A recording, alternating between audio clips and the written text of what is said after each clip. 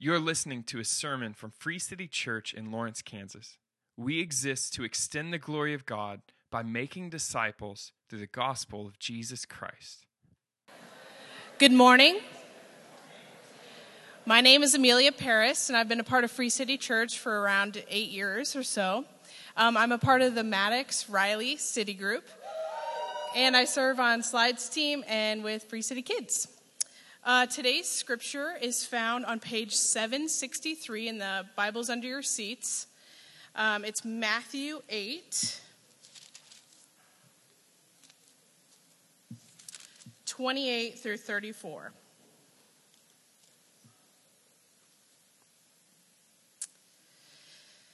Jesus heals 2 men with demons.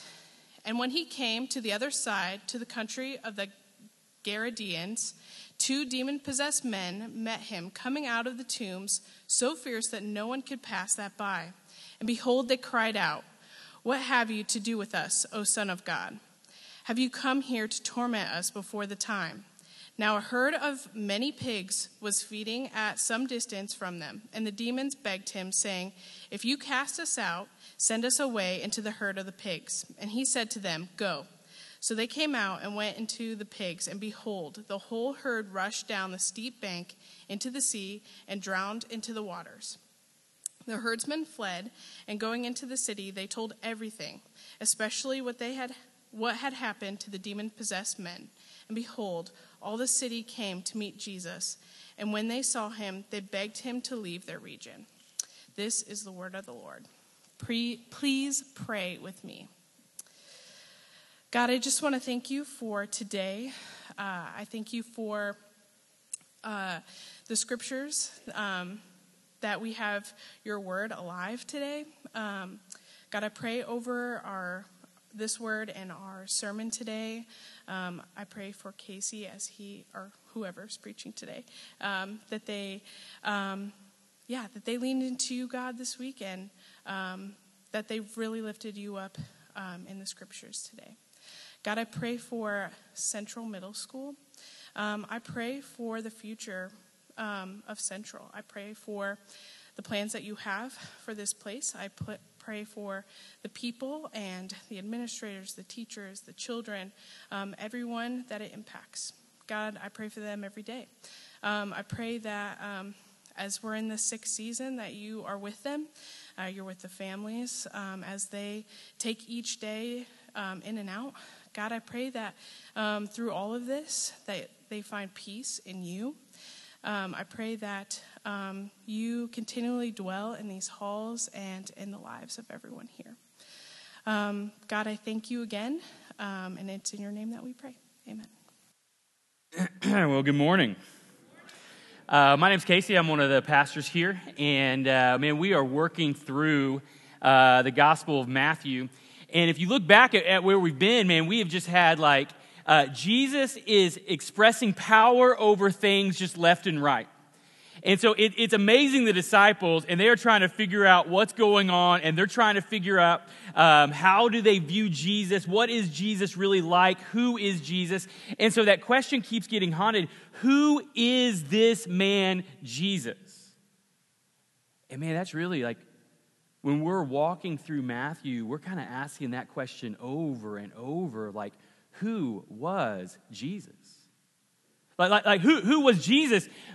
Why are we still talking about Jesus? If he died on a cross, does it still matter? Why are we still talking about that? What hope is there for us in the resurrection? And when we read stories like this, that puts us in things that make some of us uncomfortable, talking about demonic possession and spiritual influence, what do we do with that?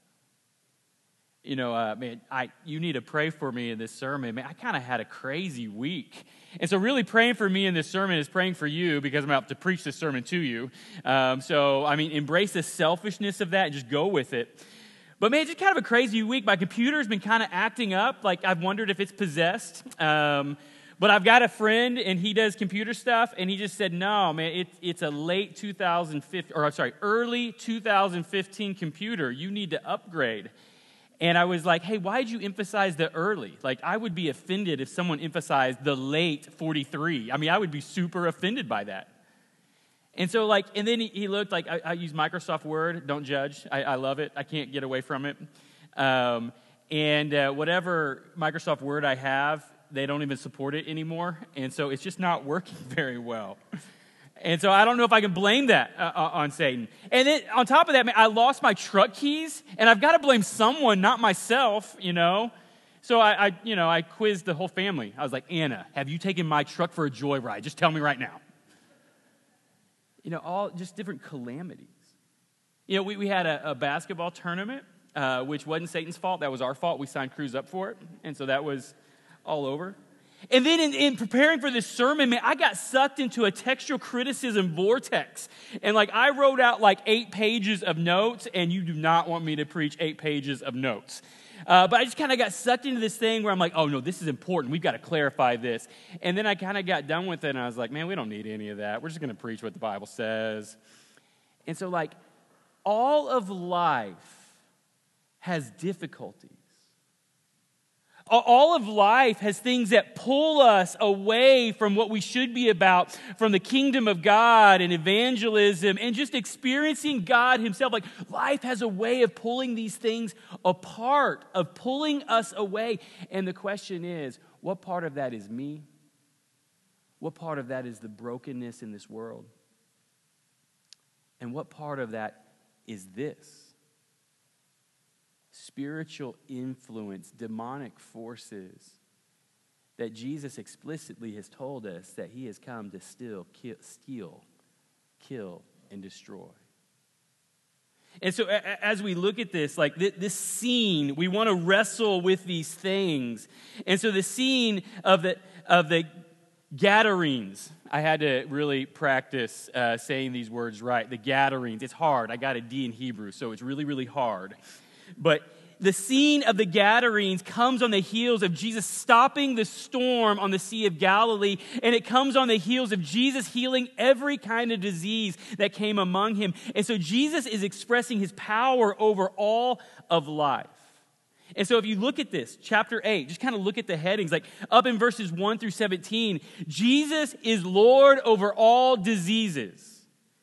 Jesus, Emmanuel, God with us, has cured every disease that was brought to him, ranging from paralysis and leprosy to a simple fever.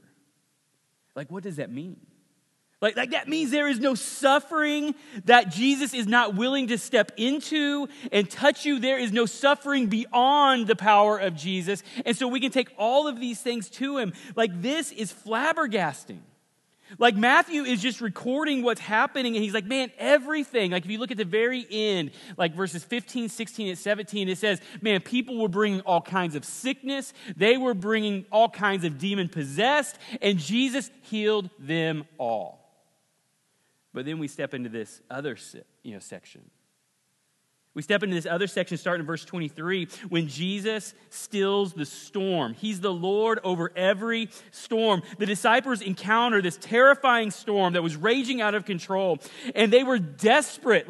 What is going on? How do we survive this thing? And so they just do what we would have done. They just freak out.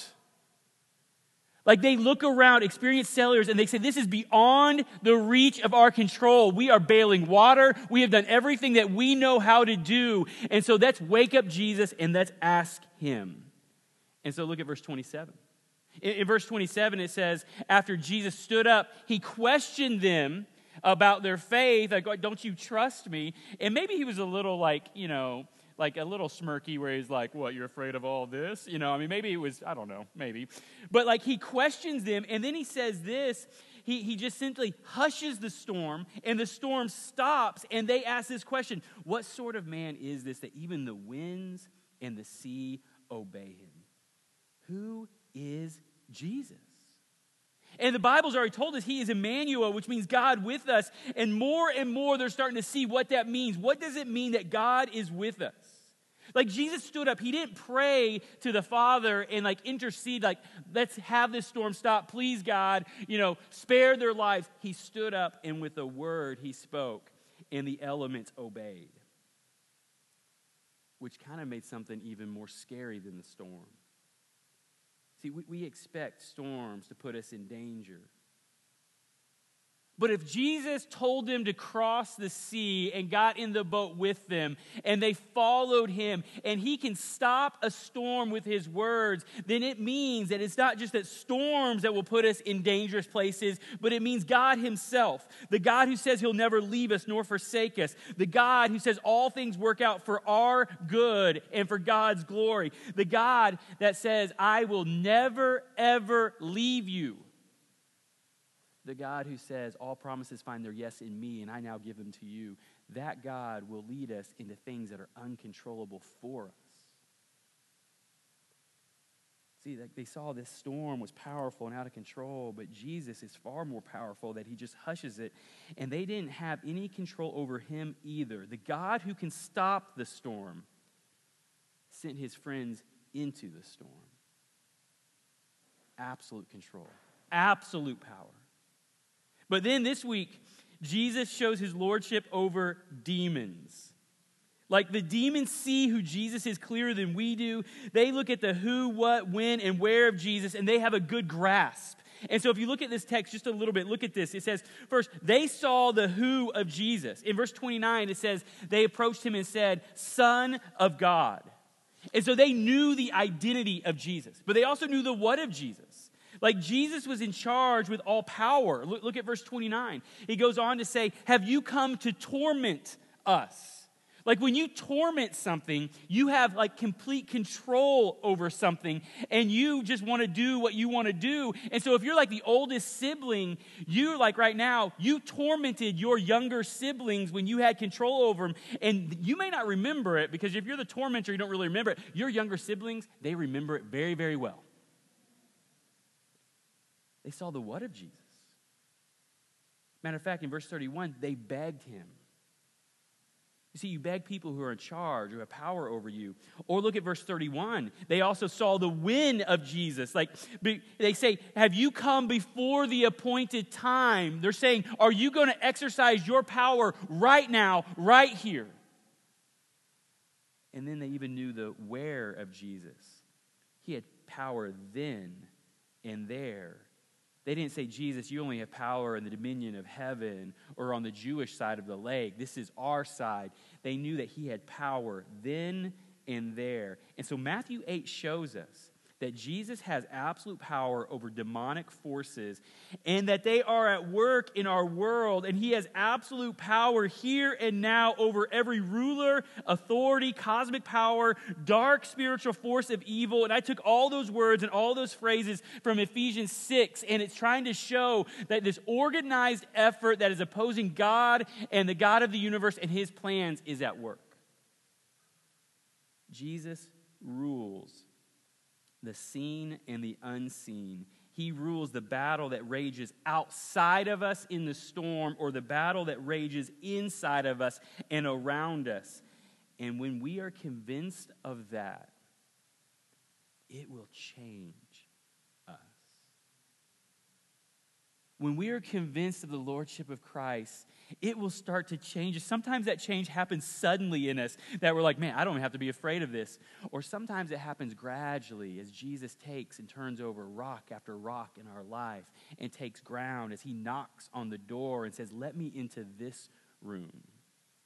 And so we're going to look at this under 4 headings. And I'm going to try to avoid getting caught up in the textual criticism vortex. But 4 headings. We're going to just look at demons, and I'm going to try to convince you that they're real.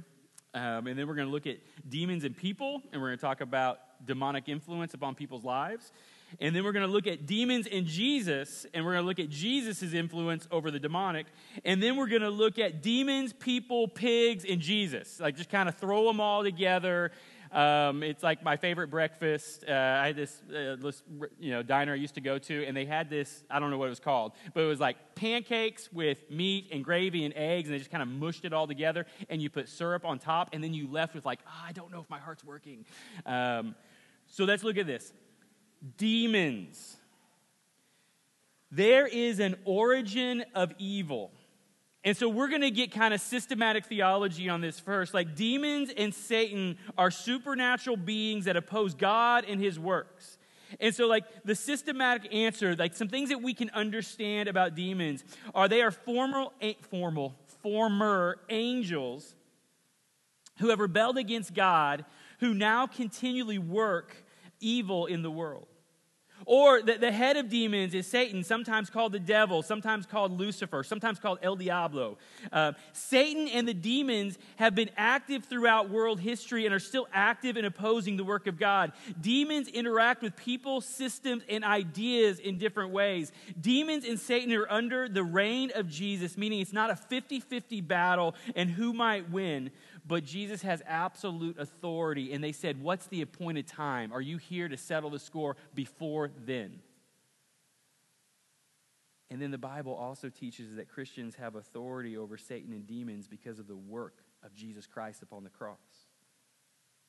So when we open the idea of demons, like it is spiritual warfare that absolutely exists, but God has granted people victory over the demonic oppression through Jesus. And so that's your systematic explanation. Now let's work through the text. So look at verse 23. And so we're going to start a little bit before, but look at verse 23, just kind of to build this up. And so it says, and when he, Jesus, got into the boat and his disciples followed, and behold, arose a great storm on the sea, so that the boat was being swamped by the waves, but he, Jesus, was asleep. And so the picture is the disciples get into the boat with Jesus. This is a step beyond the other two guys. If you look at the verses, who said, Jesus, we want to follow you. And he gave them bad news about what it might be like. And it's implied that they turned around and followed away. So they obey and they get in the boat. There is accounting of the cost that the disciples have done. They trust Jesus and they get in the boat when others didn't. So he tells them to cross the Sea of Galilee to the other side. And he's like, okay, no problem. We've done this. This is an experience that we have. But he leads them right into a terrifying storm. And so where that says in verse 24, it's a great storm, the actual wording is megas seismos, which means like a great big earthquake, something shaking the foundations of everything they had. It's used in Matthew and Revelation to describe apocalyptic type power. And so a lot of commentaries, because of that language and other language, they say there was something about this storm that seemed more supernatural. And so that's why most commentaries take this section and they add it and they talk about the demon possessed in the next section and they merge it together. And so look at verse 25. It goes on. It says, and they went and woke him, saying, save us, Lord. We are perishing. And he said to them, why are you afraid, you of little faith? Then he arose and rebuked the winds and the sea, and there was a great calm. And so he got up and he didn't give like some sort of mantra. He didn't cast any types of spells. He didn't labor in prayer. He spoke a word against it and said, be still. He rebuked. Like this word rebuked is used almost in all the exorcism accounts. You can see it in Matthew 17 and Luke 9. It's also used when Jesus rebuked, the same word, James and John, for when they went out on the missionary trip and the Samaritan village didn't really accept them or bring them in. James and John said, Jesus, just give us the word and we will command fire to just consume them up and kill them all. And Jesus said, that's a bad idea. He rebuked them. It was also used in Mark 8. When Jesus tells the disciples plainly, he says, he told them plainly. And then he goes on to say, the Son of Man is going to be handed over to the Gentiles and he's going to be beaten and executed. This has to happen. And if you remember, Peter takes him aside and says, no, Jesus, man, we are not going with the executed plan. We are going with the victorious takeover plan. And so don't even talk about that kind of stuff. And Jesus rebukes him and says, get behind me, Satan. He says, your plan is not heavenly inspired. It's demonically inspired. You're speaking the language of what Satan would do to talk me out of God's plan. Get behind me. And so we see this rebuke. We see it happen when he's talking directly to demons. We see it happen when he's talking to people who have bad ideas. And we see it happen when he talks to a storm. Jesus rebukes. And it says there was a great calm. And then verse 27, and the men marveled, saying, what sort of man is this that even the winds and the sea obey him? Jesus rebukes the wind and the sea, and they obey. The elements respond to Jesus' word. Sickness and disease respond to Jesus' word. And what we're about to see is demons are about to respond to Jesus' word. And so now this week, starting in verse 28, look at what it says. Now, we're going to spend a lot of time in verse 28, and then the other verses we're going to go a little bit faster. And so don't be dismayed. Don't be downcast. Have hope. And so it says this, and when he, Jesus, came to the other side, to the country of the Gadarenes, 2 demon-possessed men met him, coming out of the tombs so fierce that no one could pass that way. And so demons, that's what we need to deal with. Like Jesus' absolute authority and power over demonic forces in the world. And some of you might be thinking, and if you're not thinking it, people you know who will definitely be thinking, might be thinking, do you really believe in demons and Satan? Like, are you serious? Like, are you really believing and buying into that? Now that we have science, do we have to believe in these unseen forces? Wasn't it the situation, like people wrote like that because they didn't understand about germs, they didn't understand about imbalances, they didn't understand about those kind of things, and so they made up this idea of demons? Isn't that what's going on? And I'm telling you, that is not what's going on. Do I believe in demonic forces? I do. And so does the Bible. So some reasons for believing in demonic forces. First, the Bible tells us that there are evil forces at work in the world.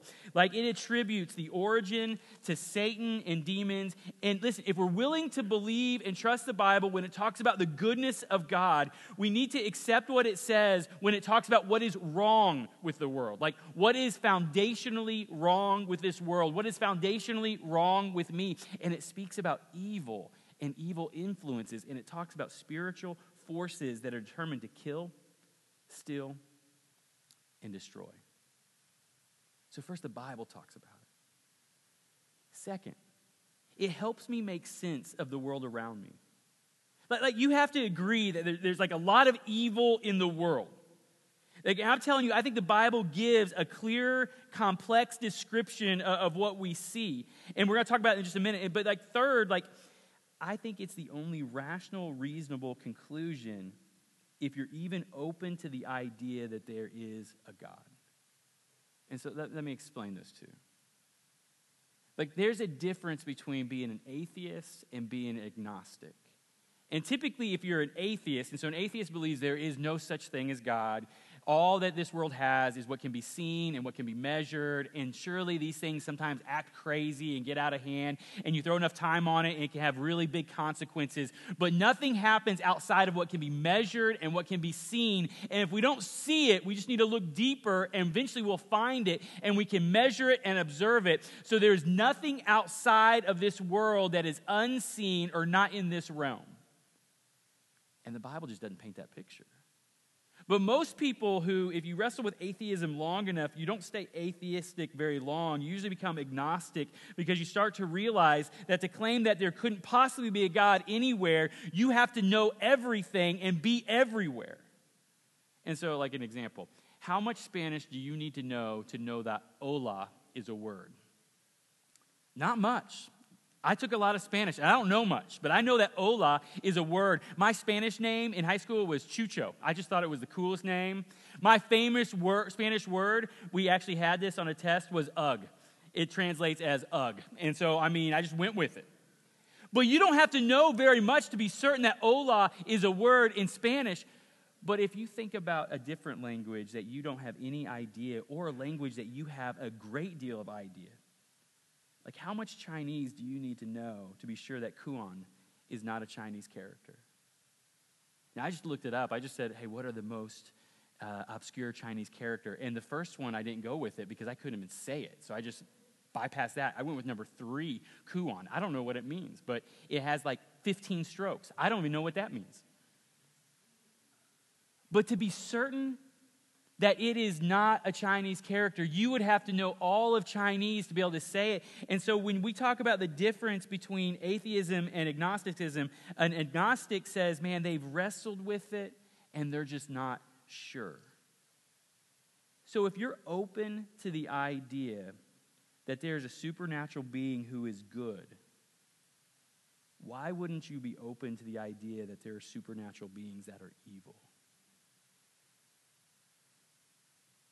The Bible talks about evil spiritual influences in a variety of language describing principalities and rulers and authorities. And the Bible talks about Jesus' absolute power over these things. And this is just one place that the Bible talks about supernatural evil interfering with people and causing trouble that find relief from Jesus. So let me just ask you a few questions. When you think about evil, why does it exist in all economical systems? Like why does it exist in wealthy neighborhoods and impoverished neighborhoods? Why does it exist on all education levels? Like it happens among PhDs and it happens with high school dropouts. Like why does evil exist in both sexes, both men and women? I just think men's are sometimes more obvious because we do dumber things, but why does it exist? Why does it exist in kids? And like right now, if you're like, oh man, kids aren't evil, you don't have kids. Or you had kids a long time ago, and now you've got the thing called a grandparent syndrome. You're like, oh, that's not that bad. You're like, no, it's bad. Why does it exist all over the place? And the Bible gives us 3 sources of evil. The ultimate, it says that it comes from Satan. Like if you look at James 4, 7 through 10, it says Satan and his demons are fallen angels who are the supreme enemy of God and humanity. Like you can read about that on 2 Peter 2 and Revelations 12 and Isaiah 14, like it is a description of that. But it also talks about just our world being broken. So like 1 John 2, it says the Bible, it teaches us that there's a brokenness in the world that is upon us. It pushes and pulls on all of us. It doesn't work with us like it should. We invest and plant and drought and calamity still come. Like in addition to the natural world that works against us, there are systems. There are systems that hurt people and nations. There's something broken in our world. But the Bible also says there's something broken in you. Romans 7, where Paul talks about, man, there is evil still inside of me. Why do I do what I don't want to do? Like it goes on and it teaches that sin pulls in all of us. Like we fight its pulling and leaning. We're more selfish and vainer than we should be. We want more than we need, and we're rarely ever satisfied. When other people have what we want and we don't think they deserve it, we start to despise them. There's something broken around us in this world. There's something broken in us, and the Bible calls it flesh. And then it says there's an origin of that brokenness, and it talks about Satan and demons. And so the Bible teaches and it describes this supernatural being that is the God in 3 persons who entered in to save humanity by dying upon the cross, and describes his attributes. And we see those things live out in this world, but it also describes supernatural beings that hate God and work in people and around and through nations and through systems to influence and lean us that we might work against the kingdom of God. And so verse 28 starts off with demons. And then it moves to demons and people. And so demons and people, like it says, evil affects us on a multi-layered and complex way. Like it's not necessarily simple. The Bible actually shows a multi-layered and complex system that just trips us up in so many different ways. And so let me explain some of this. So some of these things I want to point out are deeper descriptions of this event that'll be in Mark chapter 5. And so it just it's actually the longest account of this event. It's actually the longest account in the Gospels of an exorcism at all. And there's some differences. And so this is where I got sucked into the textual criticism vortex. And I was like, oh, this is important. And I just kind of typed it out. And then I went back and was like, it's not that important. But I'm going to explain some of it as we go. And so look at verse 28 again. It says, and when they came to the other side, to the country of the Gadarenes. Now, Matthew calls it the Gadarenes, but Mark and Luke call it something a little bit different. They call it the Gerasenes. And so while Matthew says the Gadarenes, this is the city, they call it the Gerasenes, which is a different city. These are 2 cities on the Gentile side of the Sea of Galilee, separated about 30 miles. And so we have a lot of different reasons for why that might be, that scholars talk about it might be different. But this is actually really easy for us to understand if you grew up in Kansas. And so you have one city that's really, really close that almost all archaeologists say, I think this is the place, right there, maybe 5 or 6 miles away. It's called Gerasa, right there on the Sea of Galilee. And then about 5 miles away, you have Gadara, which is where Matthew gets the word Gadarenes. And then about 30 miles away, you have the bigger city, Gerasa, where Mark and Luke record, and that's where we get the Gerasenes. And so we have the bigger city that people maybe have heard of, a smaller city that's distinct, and then Podunkville that no one wants to ever find themselves there, but if they do find themselves there, they lie about it and they say they went somewhere else over the weekend. Okay, so this is why when someone asks you, hey, where are you from? This is why you say Western Kansas. You just say, I'm from Western Kansas. Well, that's a big area. Where are you from in Western Kansas? And so then you say, man, near Hayes. And they're like, oh, you live in Hayes? No, I don't live in Hayes. And so where are you from? And you're like, man, you probably never heard of it. No, just tell me. It's cool. I know a lot of places. Waukene. You're right. I've never heard of it. Western Kansas. And so big city elites are man, this is a problem. Small town villas, this is no problem at all. I wasted your time by saying Waukene, And so what happens is you have the Decapolis, which all agree this is where it is. The Decapolis means 10 cities, 10 Greek cities. That's why they called it the Decapolis. And so it's all in the same area. And so you have Matthew saying, hey, man, we got a little bit closer, but I'm not going to say the city because that's wait, no one knows that. And so we just got a little bit further away. And then you got Luke and Mark saying, man, this is in the province, in the region of. And so this is what I want you to hear. This is a real place that there were real pigs, and there were real demon-possessed people who needed the help of Jesus. Their lives had been so influenced and so twisted and so pulled away that the description of their lives is terrifying. They lived among the tombs. No one could subdue them. Everybody was afraid of them. Real place. But then it goes on, and we see his problem with numbers. And so it says, and when they came to the other side, to the country of the Gadarenes, 2 demon-possessed men met him. And so, I want to deal with number and then possession. And so first, number. Both Mark and Luke say there was 1 demon-possessed guy. And then you have, Luke, the tax collector accountant. He says, no, man, there were 2. And so, people get really bent out of shape of man, why are they lying to us? What else are they lying about? And so I want to ask a question. If you've seen the movie Endgame, who's the bad guy?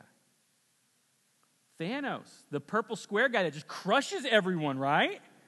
He is a bad mamma jamma. If I'm hey, who's the bad guys? You're Thanos. Well, there's actually 4 other bad guys, and I had to look it up because they are called the Black Order, and no one knows their names because no one cares because they're the weenie sidekicks of Thanos. And so a simple explanation is, as Matthew is writing this, the accountant, he actually counted it up. He's man, there's 2 guys. But as Mark and Luke were writing about it, they're man, there was 1 guy, he was a bad mamma jamma, and who even cares about the other guy? He was just scenery. And so there's other possibilities, but let's don't get caught up on the number. Let's look to the scriptures about what it's saying. And it's saying there is a problem because there were 2 men who were possessed by demons. And so it says that the men were possessed by demons. The literal language is just going to say they had a demon. And so maybe demonized is a better way to understand the influence and the progression in these guys' lives. They had been influenced and progressed by spiritual forces that works its ways in desires and ideas. And slowly it takes ownership and more until maybe your thoughts aren't your thoughts. And so let me just bring this. This is not as much in the idea of this is not as much in the idea of quality of possession, but maybe in quantity of influence. And so, 1 Timothy 3, you can look this up later. 1 Timothy 3 is going to warn us when it's talking about elders. It's going to talk about don't put someone too young there, a recent convert, because they might become proud, and being proud puts you under the influence and dominion of Satan. Big deal. Write it down. And so it says something about a proud heart slowly pulls ownership of the demonic in our life, where maybe the voice that is controlling our life isn't as much our voice. Or you could read Ephesians 4. And so Ephesians 4 is going to warn us about lies, and it's going to warn us about anger. And it says, don't give yourselves to these things. Deal with them quickly, because anger and these lies in our heart give a foothold to Satan. Or if you've been in the Bible reading plan, Acts 5, like terrifying. Acts 5, you have Ananias, Sapphira, and they, the people, Barnabas sold some stuff, brought all the money. Everybody was like, man, Barnabas, he's a good guy. We love that guy. And like, man, I want people to love us too. And so they sold some property and brought part of the money to the apostles. And Peter kind of gets all Godfather with him. He's like, hey, is this all the money? He's like, yeah, man, it's all the money. Are you sure it's all the money? And he's like, yeah, it's all the money. And he drops dead right there. He says, why have you let Satan fill your heart with lies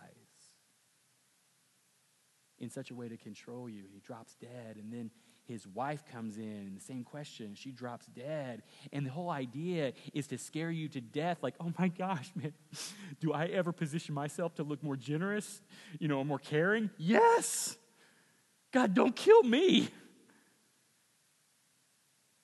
And so the Bible talks about this kind of pull in our life in varying degrees. And what starts off in a situation of maybe a bad habit ends in complete control of your life in addiction, where the problem of your life becomes a solution to solve the problem, only to make it worse. And all the people around you are begging you to see it, but you can't see it. That's how sin and spiritual influence works. And so it talks about this progression. And I'm going to put the bookends. There's a danger in being too spiritual and blaming Satan and demons for absolutely everything. Like, there's a danger of like, man, it's always Satan's fault. It's never my flesh or like my problems or my sinful habits. It's never me. It's always Satan's fault. And so you're like, man, my engine blew up because I was late to work, and I think maybe it was Satan. And you're like, man, when did you change the oil last? Like, you might need to own that. Or, man, I got throat cancer, and yeah, I've been smoking 2 packs a day for 20 years. Like, you're just going to have to own that one all your own. But there's a danger in being too spiritual and blaming everything on demonic activity, and it seeks to minimize my sin, the pull of my flesh in my daily decisions. It seeks to make me a victim of everything, and that is a satanic hold on your life. There's also an opposite danger. There's a danger in being too naturalistic in denying that there are demonic forces at work. And I think the Bible says you are totally ill-equipped to handle the evil in this world if you don't see anything beyond what you can see. See, we've been living like a pill bottle can fix our problems. We've been living like if people were just more affluent and had access to better life, then it would fix our problems. But it just makes evil, like our appetite, grow as we level up. We've been living like if we could just inform people, if they had better access to information, like it would curb the destructive bend. And the internet has proven that is not the case. We have been living like the origin of evil is only one-dimensional on the human part, and the Bible is saying you are too simplistic. We need to think biblically. And when it talks about Satan and demonic forces against us, it means that there are Satan and demonic forces against us. When it talks about flesh inside of you, a pulling for selfishness, and I can do it myself, I don't need God, I'll just work it and find my own righteousness, I'll be able to stand before God because I'm better than these people. We need to believe that it says that there is a flesh. When it says that there is a broken world, and so our hopes and dreams cannot be fixed in this world, we need to stop trying to establish our hopes and dreams in this world, because we were created for a world that we live before the face of God, and so none of our hopes and dreams will be fully satisfied here. Like we live in a day that we're only like willing to say, man, maybe there's demonic activity if someone's head is like spinning around and they're puking up green pea soup and crawling up a wall. And let me submit that if that's happening, you should consider that that might be demonic.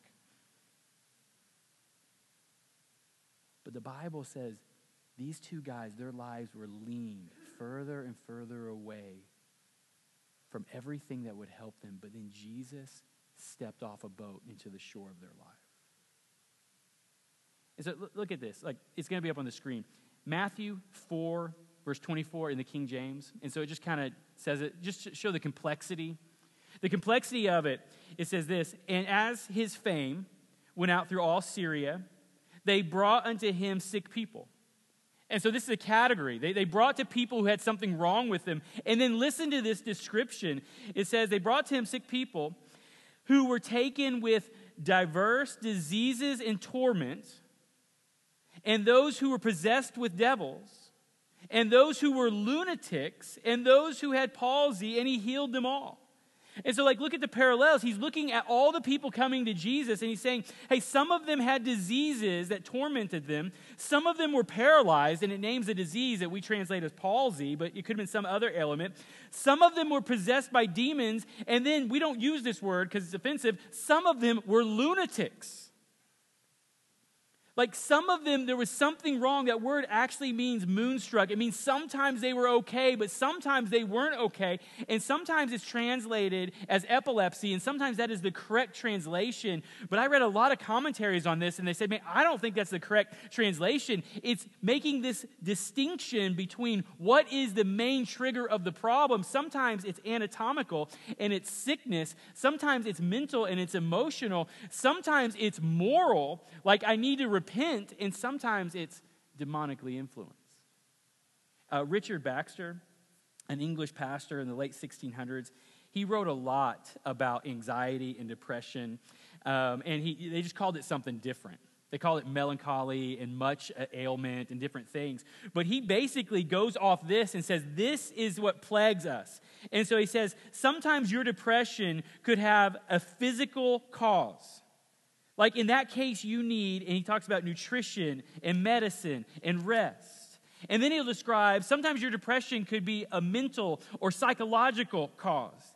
And in that case, like, what you need is you might be extremely downcast or discouraged, and you need community, love, and encouragement. And then he says, sometimes your depression could be morally driven. You feel guilty or shame because of something you did or something you didn't do or something that was done to you. And then what you need is confession, forgiveness, and grace. And he says, sometimes your depression could have demonic roots. And in that case, you need prayer and the Word of God. And so he says, sometimes, like, if your view is only physical, if it is more physical than the Bible, then you will look to pills and different things to help you, and you will only be dealing with maybe part of the problem. Or if your view of the problems in this world is only psychological, then you're only going to have like talking and acceptance, and you're not dealing with another element of what might be driving. Or if your view is it's only moralistic and you're pharisaical, then you're going to walk around and just look at people, man, you need to do better, you need to pray harder, you need to read your Bible more, you need to get your life together. And there's some who are just more superstitious, and they see demons behind everything, and they ignore that the Bible talks about flesh and the brokenness in this world. And what the Bible paints is a picture of these things interlocking and interwoven together. And so, like, just ask this question, like, what if? What if the problem is rarely one-dimensional? What if you know a part of the problem, but you're only seeing a part of it, and there's another part that you need to deal with? What if you're dealing with some shame or some regret, but you refuse to go to how you let someone down or how you hurt them? You refuse to ask for forgiveness and prayer. Or what if? What if you think the problem is just physical or psychological or moral or spiritual, but something is persisting under it? Like, what if you need a more complex view on what distresses you? Well, in the 17th century, Richard Baxter, he would say that your view of the Bible is probably wrong, because the Bible has a very complex view of humanity's problems, and it includes a spiritual realm that influences and pulls. And so keep going. We see a little bit of a progression here. Look at verse 28. I swear we're going to go through everything faster. Look at verse 28. Look at the end of it. It says, 2 demon-possessed men met him, coming out of the tombs so fierce that no one could pass that way. And so what we see in this is like the demonic seeks to isolate, it seeks to hurt, It seeks to get in your life with lies for power, and it happens gradually. And so look at that. First, demonic seeks to isolate you. It says they lived away from everyone among the tombs. And so like the Mark 5 really paints that out, man. Nobody went into the tombs because it's scary. You don't want to hang out there. I mean, and they were living among the tombs, away from community. Are you feeling more and more isolated? Are you feeling more and more afraid of community, and yet you're desirous of it when it lives in other people's lives? You're afraid of it, but you're longing for it. Satan,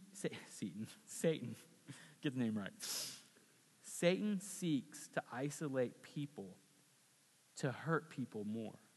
Which brings us to the second point. Demonic forces will hurt you.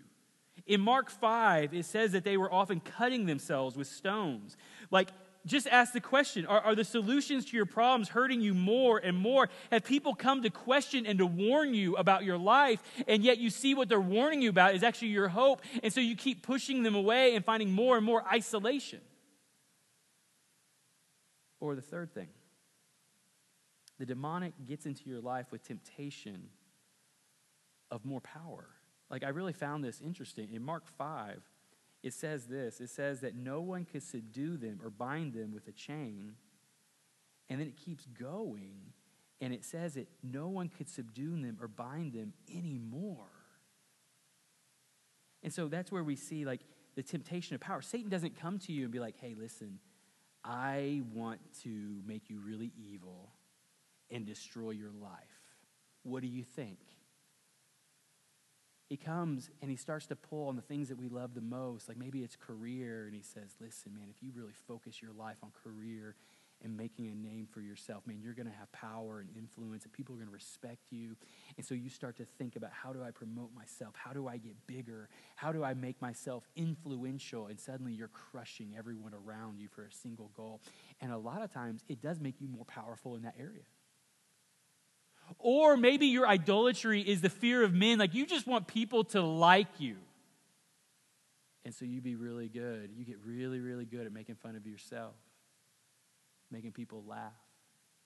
You get really good about spinning the story to make yourself look better in the eyes of others. But suddenly, man, you find yourself more and more isolated because no one knows the real you, because you can't let them know the real you, because they won't love you if they know the real you.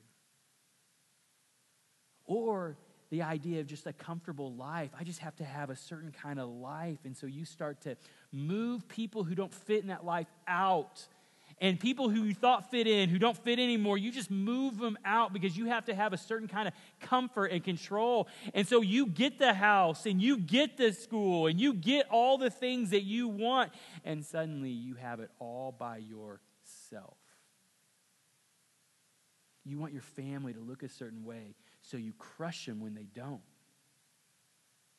See, Satan comes with a vision of something powerful and something beautiful, and slowly you might gain power there with a plan, but it entraps you. And the Spirit pulls and pulls, and it owns more and more of you, so you can't even see the problem anymore. And then the last, in Mark 5, where it says it happens gradually. And so this gives more description with Mark. It says this, it says, no one had the strength to subdue him anymore. For a while, people could approach them and talk to them. For a while, they could be reasoned with and like make better choices. For a while, they were still among community. For a while. Are you somewhere on that progression? Do you need help? So if you do, you need to see Jesus.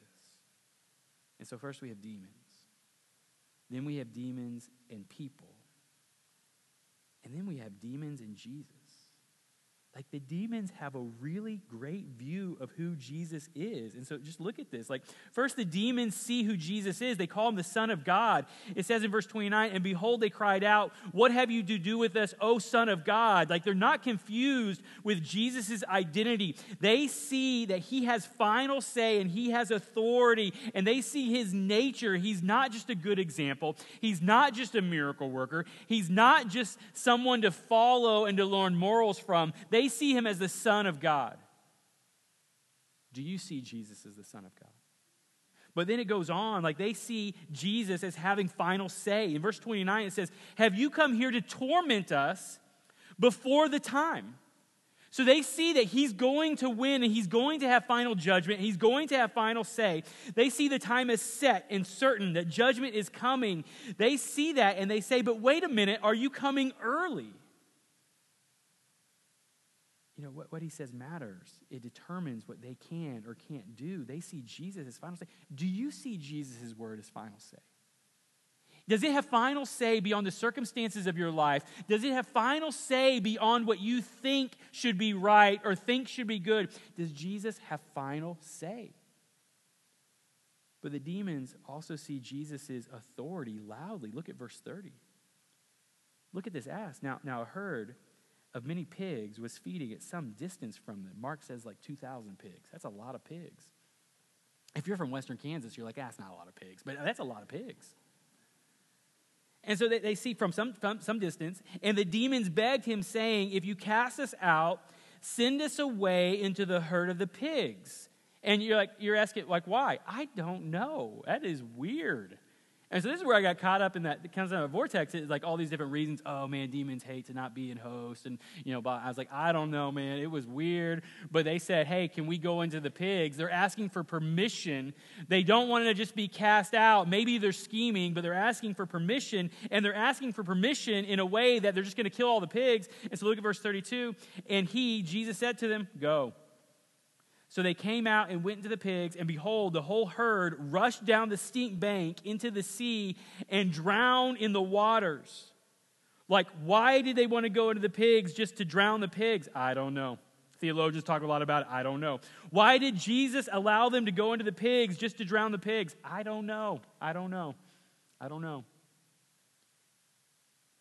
But Matthew, Mark, and Luke, they write about this event, and they say, man, the demons came out, and the pigs found their destruction in a watery grave almost instantaneously, which should tell us something about the aim and the bent of demonic forces in our life that we befriend and we make alliances with because it gives us power or it gives us something we want in an idolatrous way. And it is bent on your destruction, bent to drown you in a watery grave.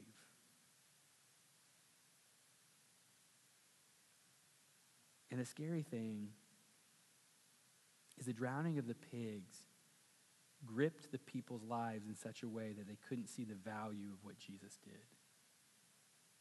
So we see demons. We see demons and people and demon possession or demonic influence. We see Jesus and demons, how they see him, how they regard him, and man, we need a whole lot more of that. And then we see demons, people, pigs, and Jesus. It was just fun to list all of them, but look at verse 33.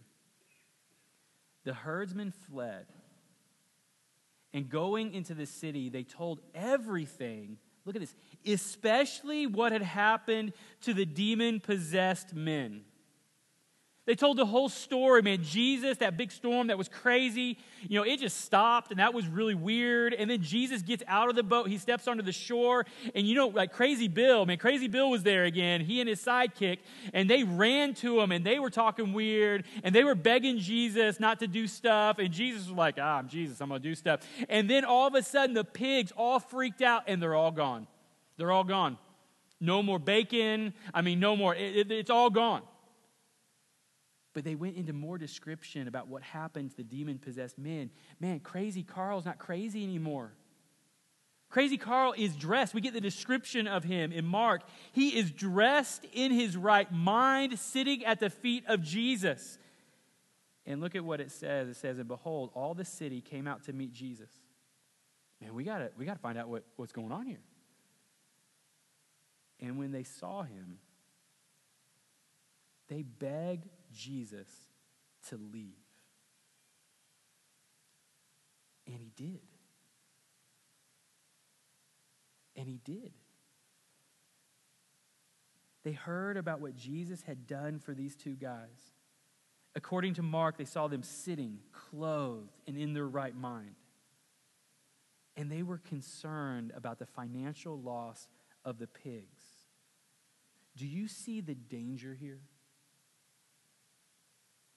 One way that we are spiritually attacked is Satan and his demons have been taking notes upon your life to see what is supreme in your heart. And at opportune times, just like the rising of the storm or a moment that Jesus might intercept your life, they step in and they aggravate the thing that is your first love. And they whisper and they say, man, if you surrender to Jesus, can you be sure that he's going to honor this good thing in your life? If you follow Jesus, are your relationships going to be the same? You don't want to lose those relationships. If you follow Jesus, are you going to be able to be creative and scrupulously in business to have the success that you want? Are you sure you want to follow Jesus? If you follow Jesus, what if he leads you into what he said to those other guys at the first of the chapter, nowhere to lay your head? Do you want that? And that thing that grips your life is in real danger of you looking at Jesus and saying, leave me alone. Is Jesus pressing on something in your life and it's uncomfortable and you are asking Jesus to leave you alone? What if he gets back in the boat? What if he honors that? What if he leaves you alone? What if you keep saying, no, no, not now, and he says, your will be done? Or are you seeing Jesus doing something in the lives of others, but it just seems too costly? It seems too messy and scary. Like people were afraid of those two guys because they put them in chains and they broke the chains, and that is scary. Darkness is scary. Are you in danger of saying, no, I just can't give my life to that. I just can't step into their lives. I just can't do it. Leave me alone. What if he does? See, the town people saw Jesus, and they saw the people that Jesus had just relieved their suffering, and they saw the loss of the pigs, and they asked Jesus to leave, and it says that he did. 1 John 3:8, it says that the reason the Son of God appeared was to destroy the works of the devil. We see that here. We see the work of the devil is no match for Jesus. But we have a choice about whether or not we're going to participate. These guys found themselves sitting, clothed, and in their right mind at the feet of Jesus. And that's made possible for us because of what Jesus did at the cross. Jesus destroyed all the work of sin, Satan, and death once and for all. The remnant still remain because 2 Corinthians 5:21 says, for our sake he made him to be sin who knew no sin, so that in him we might become the righteousness of God. These men found themselves clothed, thinking right before Jesus, because Jesus was stripped naked. And he took all the infirmities of sickness and all the brunts of wind and the assailing forces of the storm. And he took all the temptation and accusation that Satan might bring, and it was laid upon him. And he died in your place.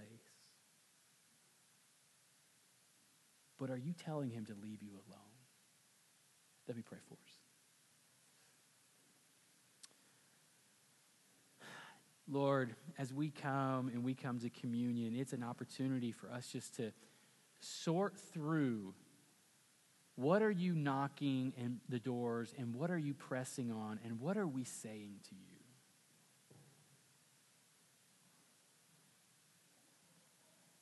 And Lord, it's also an opportunity for us to see the multi-leveled effect of evil in our lives. And Lord, some of us just need to be honest and say, man, those are my choices and that's what I'm doing.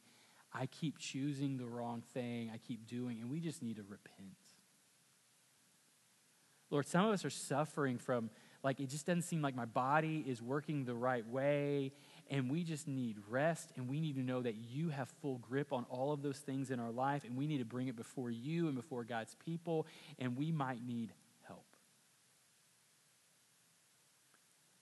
Some of us are scared to say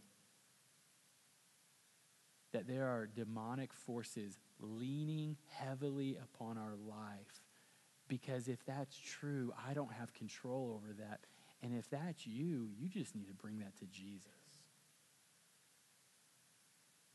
Ideas and thoughts that take hold and that grip that the Bible in Ephesians 4 just says they're strongholds.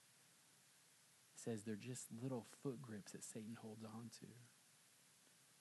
But the good news, you don't have to figure it all out. You can bring it all in one mess to Jesus. Because his body was broken to pay for all of it, and his blood was spilled to pay for all of it. And we have hope because God, Jesus is Emmanuel, God with us. Lord, we need help. I pray that we find hope as we sit and pray with one another, as we go back to get prayer, as we come and just bring what we have to you in communion. We ask for help. In Jesus' name, amen. Come when you're ready.